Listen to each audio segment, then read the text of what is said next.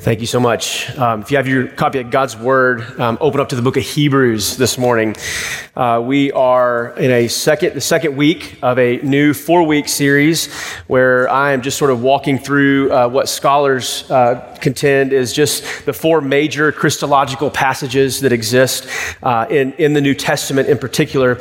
The reason why we're doing this is primarily to just get our eyes and to put our attention in the right place, which it should always be, but to look at Jesus, especially coming out of this political season that we're in, what we've seen, what we saw several weeks ago, and just to sort of readjust, if you will.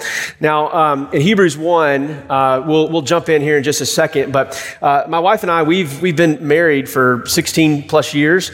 We dated for about 3 years prior to that, and one of the things that when Haley and I first started dating, we learned pretty quickly that we're both pretty competitive people, and we both like to win. And so when we play games, the goal is kind of like to destroy the other person, and win. Whether it's dominoes, whether it's spades, we play nerds, whatever it is, right? But the thing that I'm beginning to realize as I get older, and I knew this when we first started dating, but I'm just coming to terms with it more and more, is she always wins, because she's clearly more clever and a lot smarter than I am. And I've never said I was smarter than my bride. And we try to teach this to our kids, not that mom's smarter than dad, but we try to teach this competitiveness in games. And so when we play, we play to win. And if we're not going to play to win, then we're not going to play, all right? At my former church, I was so bad at this. I was the guy that got the men's softball group together. And the first time I did it, when I first got there, everybody just came and played. And man, we were just getting romped, all right? And so I said, second season, we were playing, I said, look, here's the deal. I said it from the pulpit. We're starting a new men's softball team. If you are not any good, you cannot play on our team. We're not having tryouts, but if you want a fellowship, come to the house for dinner. We're going to play to win. And if you can't throw a baseball and you can't hit, you're not playing on this team. Do you understand? Right? Pastorally, we'll coach you up later, but we want to win. Even in church softball, right? You want to win. And there's this idea that in games and in life, we're jockeying back and forth to be sort of the superior person, whether it be in competition, whether it be in band, we want to be first chair or second chair. We want to be the best at whatever it is that we do. And that's good. And we should strive for those things. But the problem comes when we begin to sort of misplace those affections and those desires. In particular, how we view Jesus and how we see him, and making sure that he remains our mission and that we stay on task to do the things that he's called us to do. And so here's the thing that I believe has happened over the past couple of years with the church in general. We're missing our mission. And we have forgotten that our mission is one that's primarily, it is spiritual, and we've sort of replaced it with political theory and gamemanship.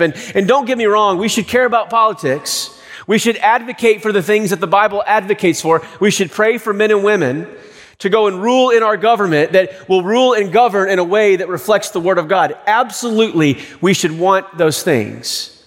At the same time, we have to make sure that as a people, that in doing those things and being passionate about those things, we cannot and we must not forget the primary mission that God has called his people to.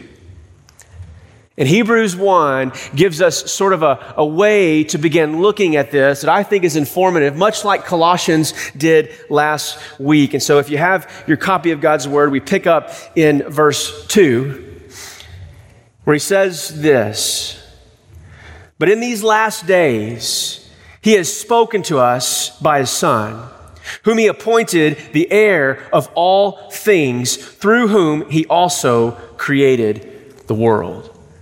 Now, right from the beginning, we see the author of Hebrews, which I think is Luke, by the way, just as an aside, and I'll argue with it later if you want to, but Luke wrote this, and in these last days, he has spoken to us by his Son.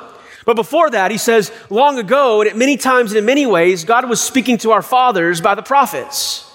And so you have this idea that in the Old Testament, God would speak to us in a variety of ways, and he did it in a lot of incredible ways in the Old Testament. He would speak to them in visions. They would have dreams that God would speak to them. Angels would talk. God would appear with audible voices and speak. He would appear in the midst of whirlwinds, and he would give direction and clarity to his church. He would miraculously write on walls, and you would see things that would appear in that way. Burning bushes, he even spoke out of the mouth of a donkey. Some incredible imagery that exists. And so when the writer says, long time ago, many times and in many different ways, God was speaking to our fathers by the prophets. But in these most recent days, he begins to speak to us through his Son. Now, by point of application, I can't go on and not make this point. Over this past political season, every once in a while, I would get emails from church members and people at previous churches that I'd been in. They say, hey, watch this video and tell me what you think. And 9 times out of 10, it was a pastor that made a YouTube channel, and he claimed that he had a dream, that God had given him a dream, and he had foreseen the outcome of whatever the political outcome was going to be, that he saw in a vision that this was going to take place. And they say, Pastor, what do you think about that? And I would just give my standard response at the very beginning. Anybody that comes to me telling me that they had a dream about future events that are going to go happen, my first response is, it's a little weird. It's a little strange. But then what's happened over the past few weeks is you've got these same pastors who said, I saw that on this day that this particular candidate was going to be reelected and that it didn't happen. And here's the problem. Because they're pastors and a lot of well-meaning Christians bought into what they're saying, here's where the pastors are wrong. If you claim to hear the voice of God, and if you claim that God gave you a vision and he spoke to you in a dream about future events and you are saying it as a prophetic word as they describe it, the moment your dream or your vision is not executed in the way that you said it was, when you said you speak for God, you are now deemed what the Old Testament would call, and I believe Jesus would call, you're a false prophet. Because a prophet in the Old Testament, here was the standard. When you had a dream and God spoke to you, a prophet, to be a prophet, had to be 100% right every single time. And if you didn't, and you didn't get it right or you missed it, the punishment was in the Old Testament, you were dead. God would take your life because you are saying you are speaking for God in a way that God's not speaking. So you have this group of men that are advocating this, and here's why I think this is so appropriate to this text this morning as Luke is reminding us about the way in which God is speaking to his people now. And the reason that's important is because the primary means of revelation for believers today is the Word of God. It's not a dream, it's not a vision. The revelation that he's given is Jesus, and he has spoken and articulated that revelation in the Word of God.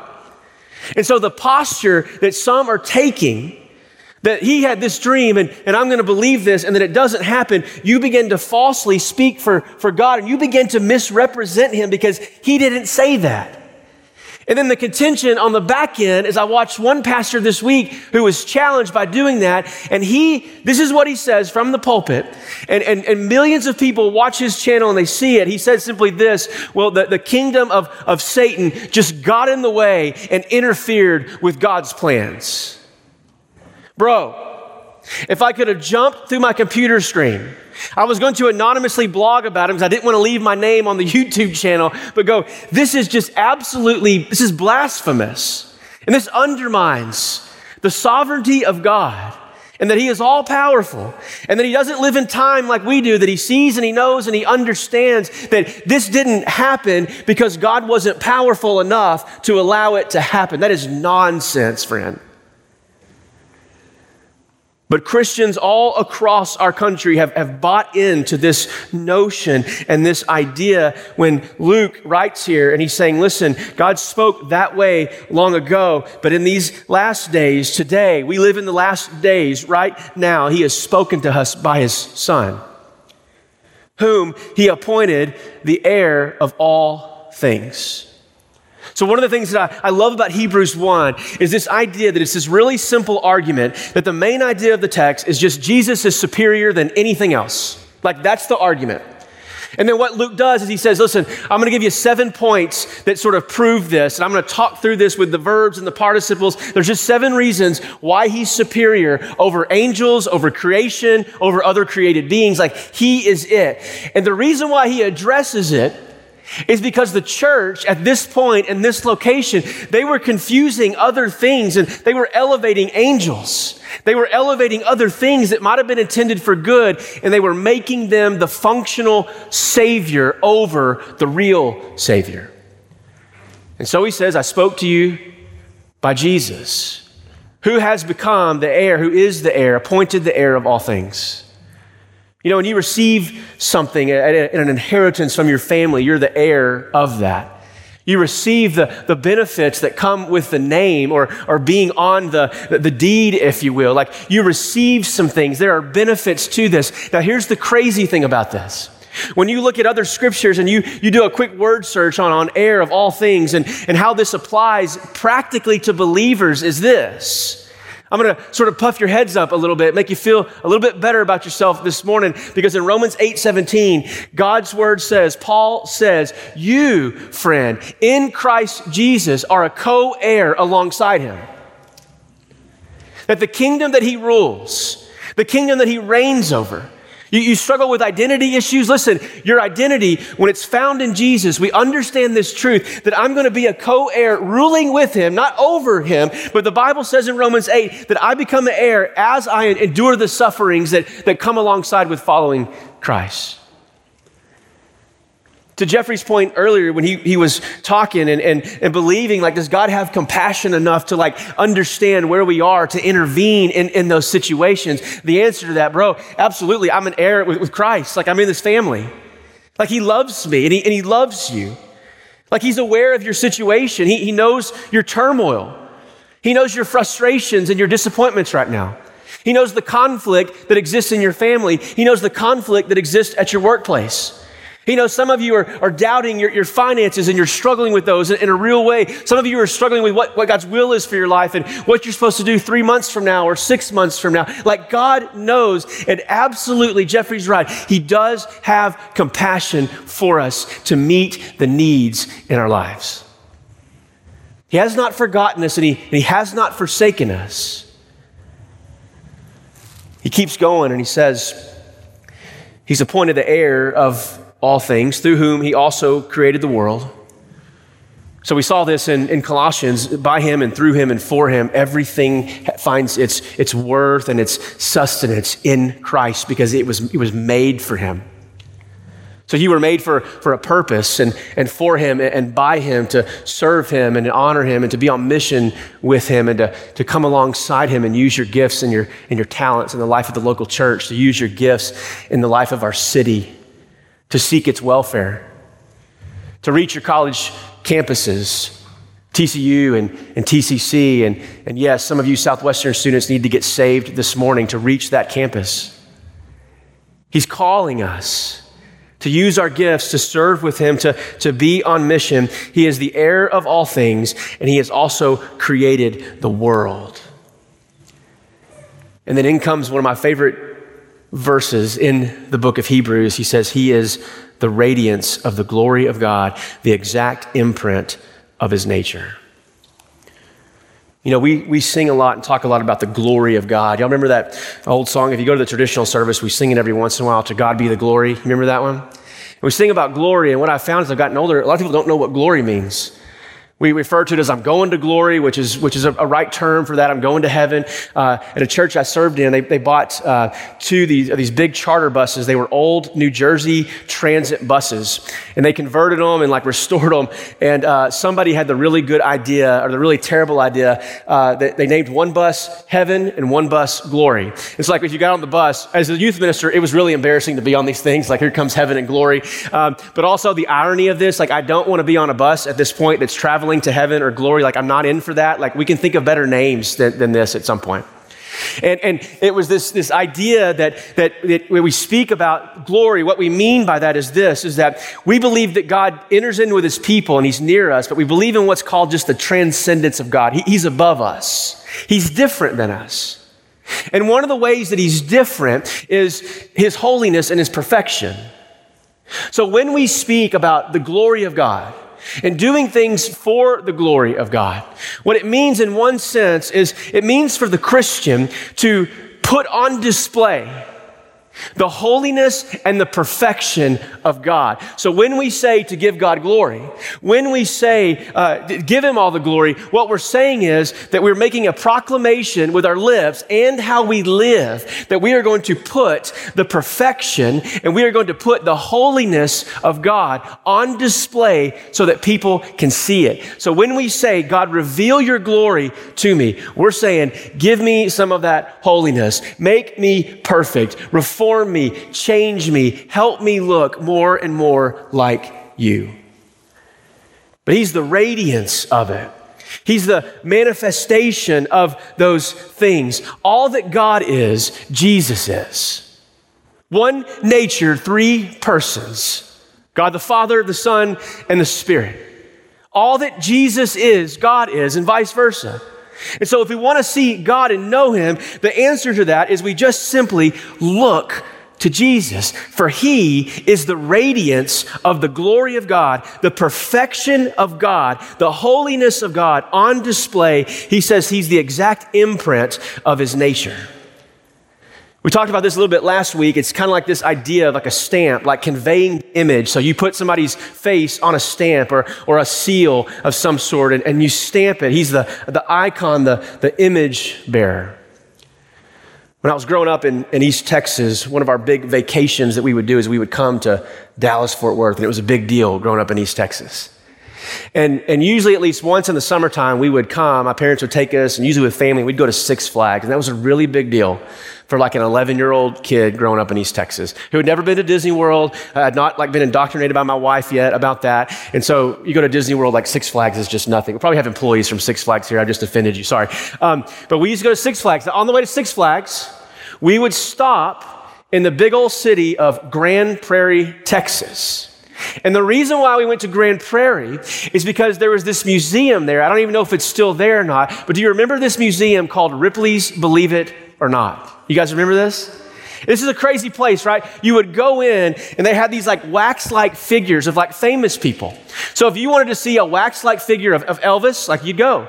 They had one of Marilyn Monroe at the time. I found John Wayne. He was there. They'd have baseball players, Hank Aaron, Babe Ruth. They had all the football players. And you go and you look at these wax figures and for an 11-year-old that's never been to Disney World, it was like, this looks exactly like them, right? Like they're all shiny and like sheeny and some of them are like the wax is melting, you know, and you're like, this is kind of weird. But it's this imprint. But the thing is that imprint or that figure, it doesn't quite carry the nature and the sustenance of who that celebrity would have been. There's no soul. They don't think. They can't speak. There's no cognition going on whatsoever. It's just this inanimate object that exists and is there. But when he describes Jesus as being the exact imprint, what it means is that Jesus is not only God, but he conveys all the attributes of God and the character of God. Like wrapped up in his ability to do crazy, miraculous things is the compassion that exists within his heart for you and me. Wrapped up in his omnipotence, his being all powerful, is this merciful God who deeply cares about where his people are, where his children are, where his family is, and what they're doing and how they think. You see, God doesn't just care about your physical well-being. He cares about that, but he also cares equally, and I would even say with more passion. He cares about your well-being, but he also cares about the condition of your hearts today. About the inner struggles, the anger, the bitterness, the disappointment that has risen up in some of us for a variety of reasons. And the primary goal, that the target for the Lord this morning is he may allow you to endure some hardship for the next few months, or maybe as a church, like the church, speaking broadly, maybe we're entering into a time of there's going to be a little bit of persecution and an erosion of religious liberties with some of the stuff that's on the agenda, the Equality Act, and some of these things and the implications that those things have for churches. And it may be that we're going to be knocked back on our heels for a little bit.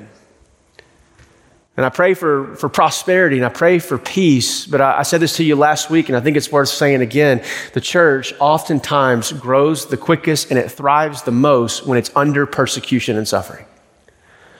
Awakening and revival historically typically come when God's people are under hardship. If you study revival, it's as clear as day. It happens. And so somebody said, well, Pastor, aren't you disappointed about all the things that are going on politically? And I'm like, yeah, I mean, like, look, if I could wave my finger, I would do this and that. And I would appeal to these certain things and want these certain things. But I also know this as a student of history, that when there is an increase in suffering, and when there is an erosion of religious liberty in particular, the church, more often than not, it thrives. And I think one of the primary reasons it does that, apart from the work of God, I think it sort of eliminates the cultural Christians that often exist within churches because they go, not worth it, I'm out. And you end up with a group of brothers and sisters who are on the same mission, bought into the same vision, serving with the same purpose, and really caring for each other, being present with each other, meeting needs in each other's life. He says he's the radiance of the glory of God, the exact imprint of his nature. And he says he upholds the universe by the word of his power. Yesterday, I'm sort of embarrassed to tell you this. So my wife put up all of our Christmas stuff inside, like probably a month ago, maybe about a month ago. And outside on our house, up until yesterday, I, Drew Erickson, have had my Christmas lights still out. Haven't plugged them in. And my justification was, look, nobody can see them from the road. I know they're there. I'm not using them. Maybe I'll leave them up all year. Maybe at some point I'll take them down. Every day Haley and I would go walk, she would typically say, Christmas lights still up? Christmas lights still up? I said, okay, fine. Yesterday, it's one of those things where you just psych yourself out, or you're like, I'm just agonizing over this chore. I don't want to do this for whatever reason. And yesterday, I said, okay, I'm going to go and take my lights down. So I get up there and I start to pull the lights down. I think I get like 5 or 6 lights down. They're sort of hanging. And then in one moment, I turned and looked the other direction. I let go of the lights. And I'm not kidding, all the way around my house, like 200 or 300 lights just start falling off my house. Just and I start hearing like glass shattering. Right? So I have, my lights are down. I got the plastic things that are still kind of halfway up. They've fallen through the thing. Light ropes are on the ground. I've got glass everywhere. And I knew that today I was preaching out of Hebrews. And the thing that I thought was this idea of my toilsome and my laborness, the laboriousness of what I experienced yesterday, the agony of, God forbid, I had to take my Christmas lights down. And it's almost February, right? Like, how cool would it be to be said of Drew that he rules his Christmas lights by the word of his power? That he could just speak and it is.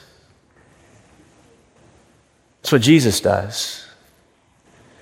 He speaks and he rules by the power of his word. He doesn't labor. It's not toilsome. It's not hard. Why? Because he has already defeated sin, death, and evil. And so here he is ruling the universe sovereignly by the word of his power. And this is the God that comes to be with us when we open his word, like he's with us through his spirit. And he comforts us and he provides for us and he meets our needs, physically meets our needs, emotionally and spiritually meets our needs. By the word of his power, he upholds it all. After making purifications for sins, verse 3, this latter half, it says he sat down at the right hand of the majesty on high, having become as much superior to angels as their name he has inherited is more excellent than theirs. You know what I do when I get home on Sundays? We call it Sunday tired in our house. Like just you get worn out. So what do most of us do on Sundays? You go home and you sit, you nap, right? I'm still convinced the older I get, and the older I do get, the more this is, Jesus would have said this probably, that the most spiritual thing you can do sometimes is just take a nap. Like, I think that's a real thing. And go take a nap, I sit. I cease from laboring and rest. Well, in this situation, it says Christ, he sits at the right hand and he rules the world by the power of his word. He's finished. It's finished. So the God of the universe that created all that we see when we look out, every mountain, every beach, every molecule that we can see and not see, and atoms, and all the way up to the Milky Way, that God upholds the world by the word of his power, and he sits at the right hand of God, and he rules. For the longest time, I had a faulty view of Jesus that I thought for some reason he was up in heaven, like building my mansion, like getting my jewels ready for my crown, like working. And like, here's the truth of Scripture. He's not doing any of that because it's done. And so he sits and he rules over the universe. And when you begin to hear him and you begin to hear the Spirit of God speak to your heart to begin to change you, and you feel God move in our worship services through song, and you feel him move and calls to response of preaching, that is the God of the universe through the Spirit of God that's coming and speaking to you and changing you. And he's saying, hey, I love you right where you're at, and I'm so proud of you, but I love you so much, and I am too proud of you for you to just stay right where you are. And I love you so much that I want to see some change in your life. And don't worry about laboring, because I'm going to bring the change. I'm going to be the one that changes you. You just yield to me and say, God, change me. Like, make my heart of clay. Would you a rock? Would you soften it? And would you change me? This is the God that we serve. This is the Christ that we make much of. This is the Jesus of our mission. That the same God that changed you and me is the same God that wants to change the world. And he wants to change your neighbors. He wants to change your coworkers. He wants to change your spouses, and he wants to change your difficulties. But more than all of that this morning, right now, here's what God wants. He wants to change you. And so this morning, that's the question. If Christ is superior of all things, what have you put in front of that superiority today? I'm going to invite Jeffrey and the team back up, and I'm going to lead us in a time of response and prayer, asking God just in these moments to just convict and change our hearts. So what I want you to do is bow your head and close your eyes. I want to ask just a couple of questions and let you be introspective in your own way, and let the Spirit of God right now just deal with you. Like, semester started up, school's beginning again, things are happening and moving forward. It's a good time right now to reset and to be right with the Lord. So here's the question. You just pray to God in this moment, church. You just simply say, God, what in my life have I put in front of Jesus in this moment? Is it my relationships and my friendships? Is it a boy or is it a girl? Somebody that I'm allowing to sort of pull me in a direction that I don't need to go. And just say, God, what is that? Would you show me that? Maybe it's an addiction. Maybe you're full of anxiety and you're coping with that anxiety, with that depression in unhealthy ways. Looking at things that you shouldn't be looking at, pursuing people that you shouldn't pursue, allowing it to cause great worry in your life and in your midst. And just ask God, what is it? And then let God speak it. And then once he tells you, once he shows you, friend, the most important thing, as you confess it and you say, God, help me, change me. The most important thing after that is just simply to rest in the truth that you are forgiven. You're forgiven. and he's going to make you whole. Through repentance of sin, asking for forgiveness, God is going to change you, and he's not going to leave you where you are. If you're here today and you don't know Christ, you don't have a personal relationship with him, you're not walking with him, or you're unsure about that, I'd love to visit with you about it. The Bible just says anybody who calls upon the name of the Lord will be saved. Confess your sins. God's faithful and just to forgive you your sins. It's not complicated. I'll be down front. We'd love to visit with you. Matt Getty, our college minister, will be down front. He'd love to visit with you. Andrew, our church administrator, would love to visit with you about what it means to follow Jesus. But if you know him, then we sing in a way that reflects his glory. We put that perfection on display as we sing it. Would you stand with me? I'm going to pray, and let's respond as the Lord leads. Father in heaven, we thank you that it's not a long time ago where you speak to us in those obscure ways, that you have given us specific revelation that's been revealed in your Son, Jesus. God, that we can know you intimately, that we can walk with you deeply. Father, that you hear us and in your compassion, you enter into our struggles, that we don't have to labor and change because, Lord, we need to yield and allow you to change us. Father, you are the radiance of the glory of God, Jesus. You are the perfect imprint, representation. Everything, Jesus, you are, God is. And everything God is, you are. So let us now, as we sing this song and as we reflect your worthiness and your glory and your holiness, Father, would you inhabit our praises? Would you uphold us, Father, with the power of your word?